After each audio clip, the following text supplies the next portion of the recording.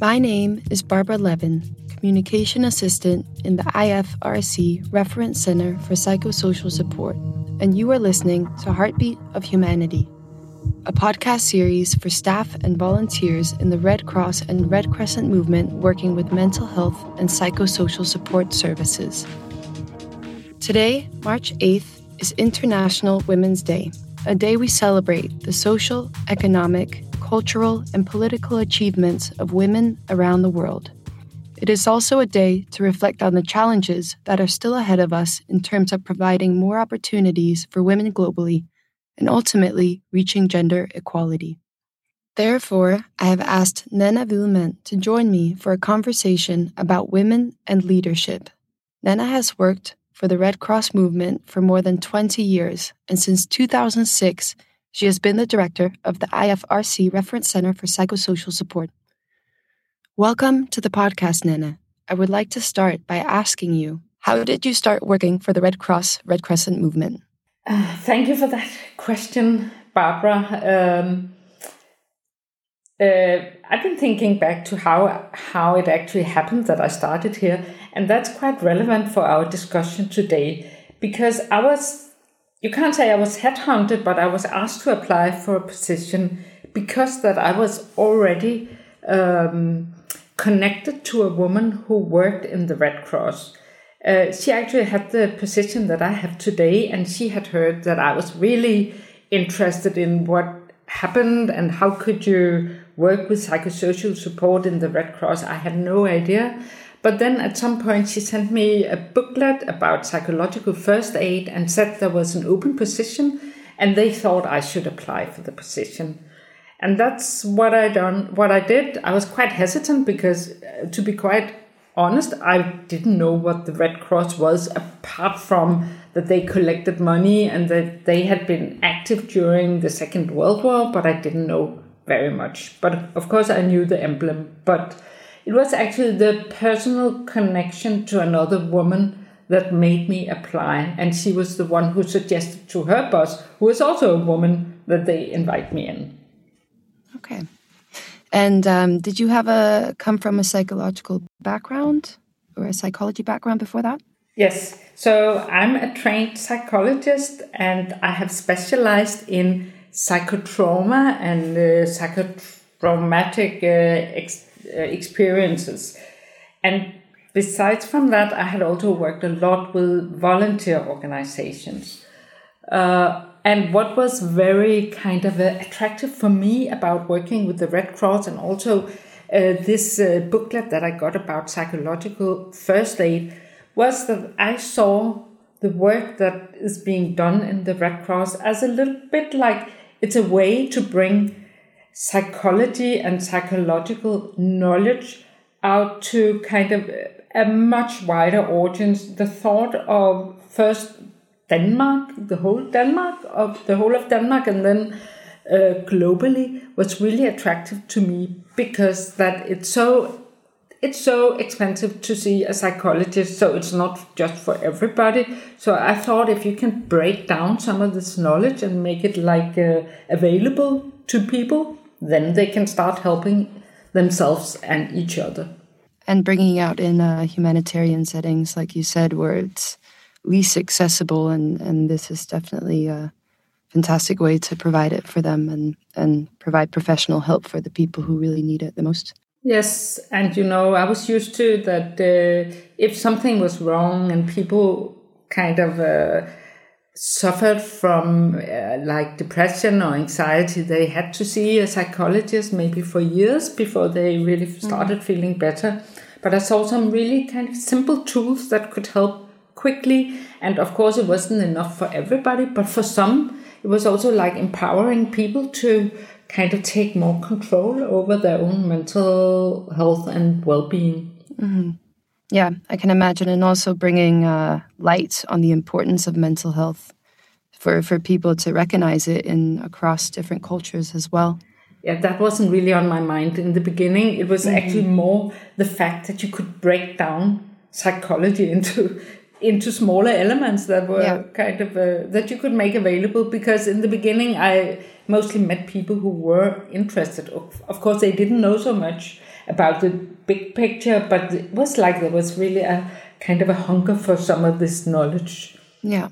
We'll move on a bit to focus on Women's International Day here. So I'll go on by asking, did you always have the aspiration to pursue a leadership position?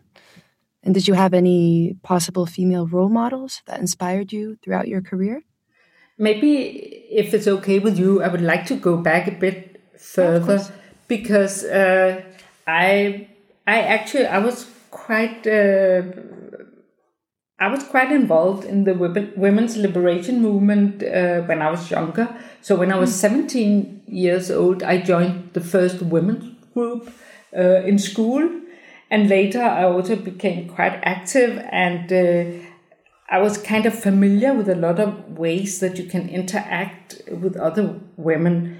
But in the beginning, I didn't think about leadership or becoming a director or the boss. I was more kind of interested in the whole vision of giving women a voice and helping them to help each other.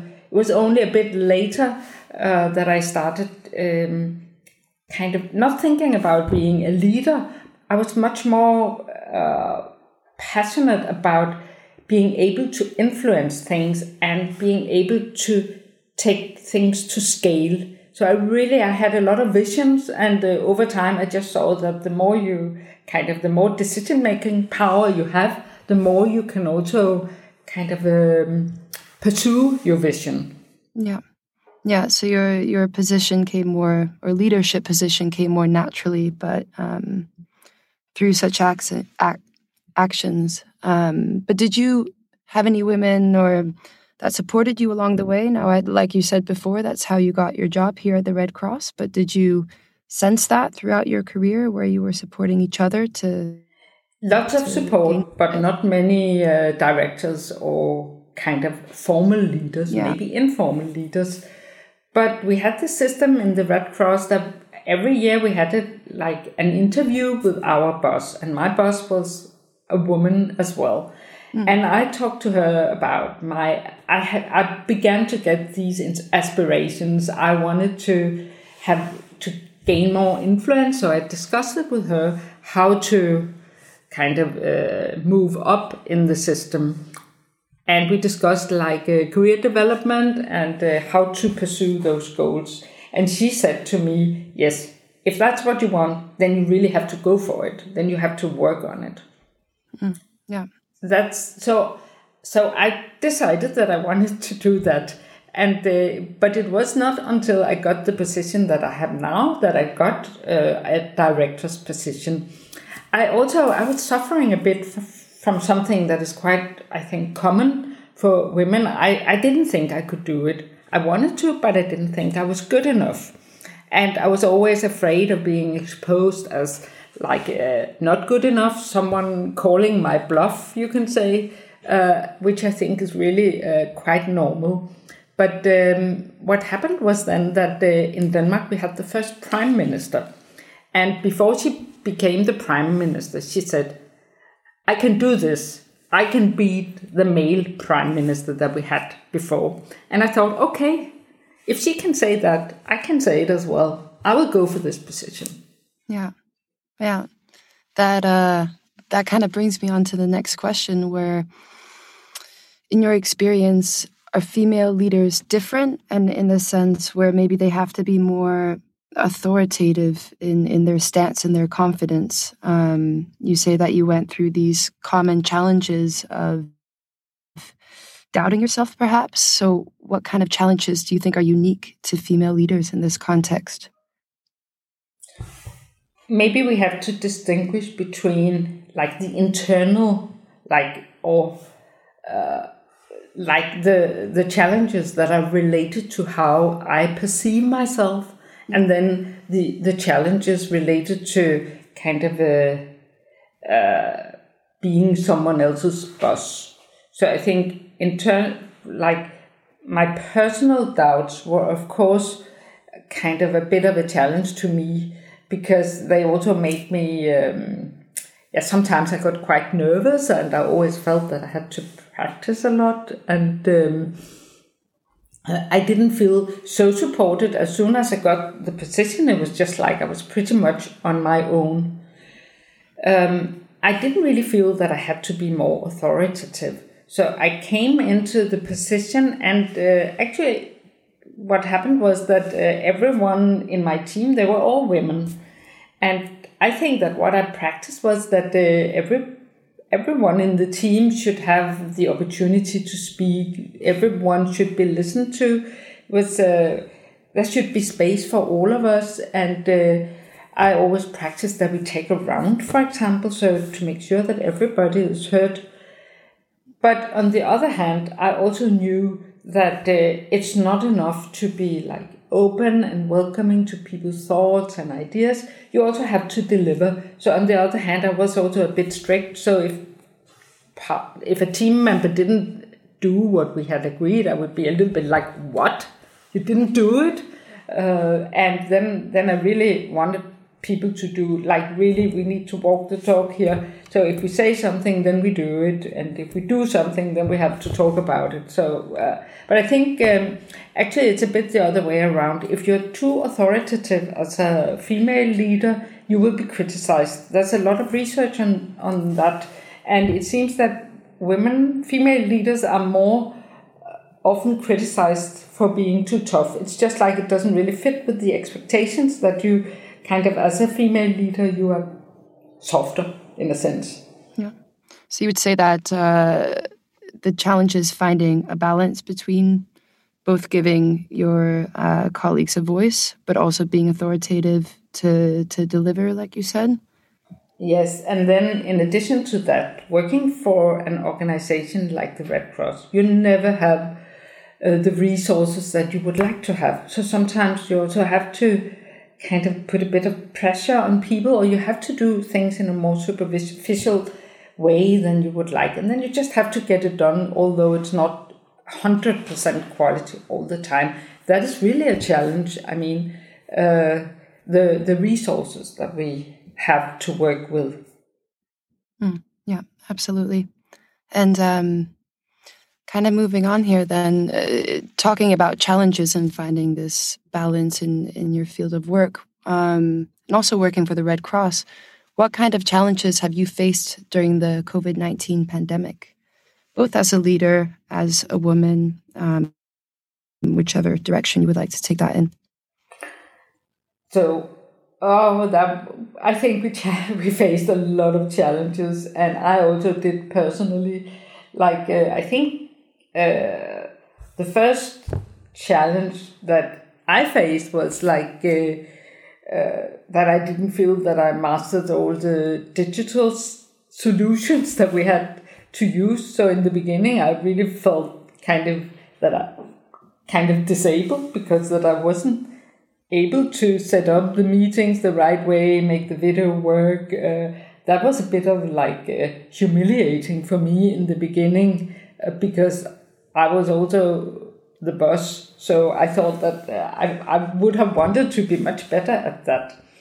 Then for the team, I could see lots of challenges because we had 2 pregnant women, we had staff with little children at home, we had a lot of stress and a lot of not being able to deliver, and it was just so hard for my staff. And we also have, in the PS Center, we have several staff from abroad. So they were living in Denmark, and they were more isolated because some of them were on their own. And I was quite worried about how they would kind of cope the situation.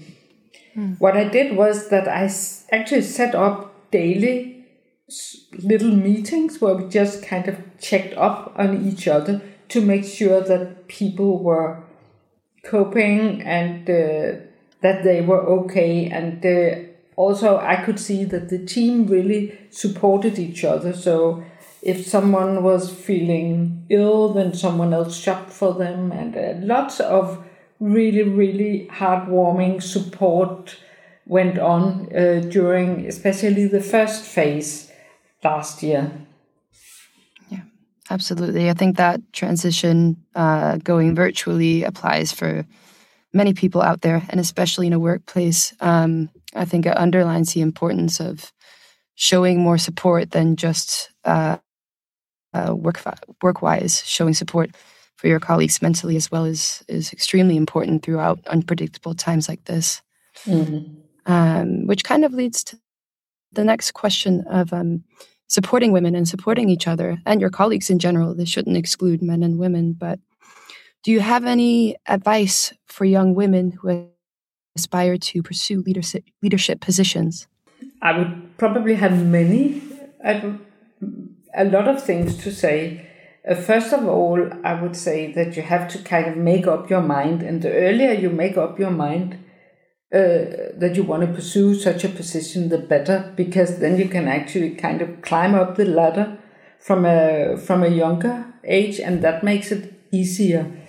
It's also really a good idea to kind of get some training to study leadership, because there are so many aspects, and actually over time you find out that maybe you're good at something but not at other things. Maybe there's something about the power issues that you need to work on, or you need to know about how you structure work and how you coach people. It depends on who you are, but it's a good idea to study. Not only think that this will come natural. And it is also, unfortunately, it's also important to work hard. I think for some reason it's just important to understand that it's not just something that happens. You have to kind of, it's a struggle sometimes. And it's good to be willing to go the extra mile. I mean, there are lots of things that could be done that would make it easier to climb the career ladder. And we have many expectations towards our staff. And for example, if it was okay both for male and female staff to kind of leave early when they have to pick up their kids, or if it was more normal that men would take as long maternity leave as women, then it would be easier. But the way things are, I think it's very, very important also that you choose a partner who is actually willing to also support you in your career work, kind of. Because it is very time consuming, and I see many women kind of when they get their first child and the second child and the third, then maybe it just becomes too complicated to pursue the career ambitions that they had. Women's network are also extremely important, because it is just very often so that women will point at women if they want to recruit a leader, or if, it's just like the men's club. There's also sometimes a women's club, but not as often. But that is really the best advice, to kind of spend time with women who work with leadership. Yeah. There's also in the Red Cross, there is a group of women. It's a group called Glow Red for women that are aspiring to become leaders, and also you can also ask for a mentor in that network. Yeah. As a young woman myself, I think a lot about how to pursue leadership roles. And as you said, there's loads of aspects to consider. First, there's developing a skill and knowledge in your particular field, I can imagine. And then there's also, as you said, developing a certain openness to reflect on yourself and your management skills and the impact that your words and actions have on your employees and your colleagues. And then, like you said, also finding a supportive partner. I can imagine that's part of breaking down the barriers of being a female is you're the one to carry the baby in your womb. And then when you give birth, you really have to break down those traditional roles and have a supportive partner, I can imagine. So, and you kind of touched on it, but supporting young, How can young women support each other in pursuing these leadership positions? And we're not just talking like you were recruited for the Red Cross. Maybe if you have a colleague who's not necessarily your leader, but how would you suggest that they can support each other in everyday work situations? Talk. Yeah. and be open and kind of share with each other what is challenging, what would you do, how can I do this better, who should I talk to? It's really about enabling each other to kind of overcome challenges and insecurity and go for it. I mean, you really need someone to say, yes, you can do it, go for it. But I think it's really important with these kind of also informal networks and groups of like-minded, and there are quite a number of, for example, in Denmark where I live, you can join a group of women who would like to become leaders. Yeah, absolutely. Creating a network is very, like you said. Yeah. So that leads to the last question. So after a long career as a female leader working for an international organization, how do you see the future for global gender equality? I think it's actually going very slow. I mean, if you look at Denmark, where we live, it's not, it's kind of going back. There's less equality now than there was some years ago. And if I look at the global organization, our Red Cross movement, I mean, we still have male secretary generals, for example. So, I mean, we are not there yet. I think we can get there, but I'm surprised that it doesn't go any faster. And I would really hope that it does. And I think it's also good now we have seen a lot of focus also with the Me Too campaign and the many things that has happened. But I think there's actually still a long way to go. We really have to fight to get there. We have to support each other to get there. Yeah, it kind of feels like 2 steps forward, 1 step back kind of situation, but the media plays a big role. So I hope that can create more networks like we talked about, especially virtually, considering these COVID times, to bring women together however possible. Yeah. Well, I think that is it, unless there's anything else you'd like to add, Nanna? No, yeah, maybe one thing that I didn't really get to say before is that sometimes it seems that women have to sacrifice their family life to get a career. You can see in many Asian countries that is happening, and you can also see the ratio of women that gets children when they're also leaders. It's lower than for men. So there is really some inequality there and some big sacrifices that are not fair. Absolutely. Well, thank you so much for joining us. And thank you. It was a pleasure to reflect on all of this together with you. Of course. Thank you for everything. Thank you. You have been listening to Heartbeat of Humanity, a podcast series for Red Cross, Red Crescent Movement staff and volunteers about mental health and psychosocial support. Today, on International Women's Day, I have been talking to Nanna Hvidemann about women and leadership in light of her long career with the Red Cross, Red Crescent Movement. You can find more resources about mental health and psychosocial support on the IFRC Psychosocial Center website. Resources include manuals, webinars, policy documents, program materials, educational videos, and information about upcoming trainings.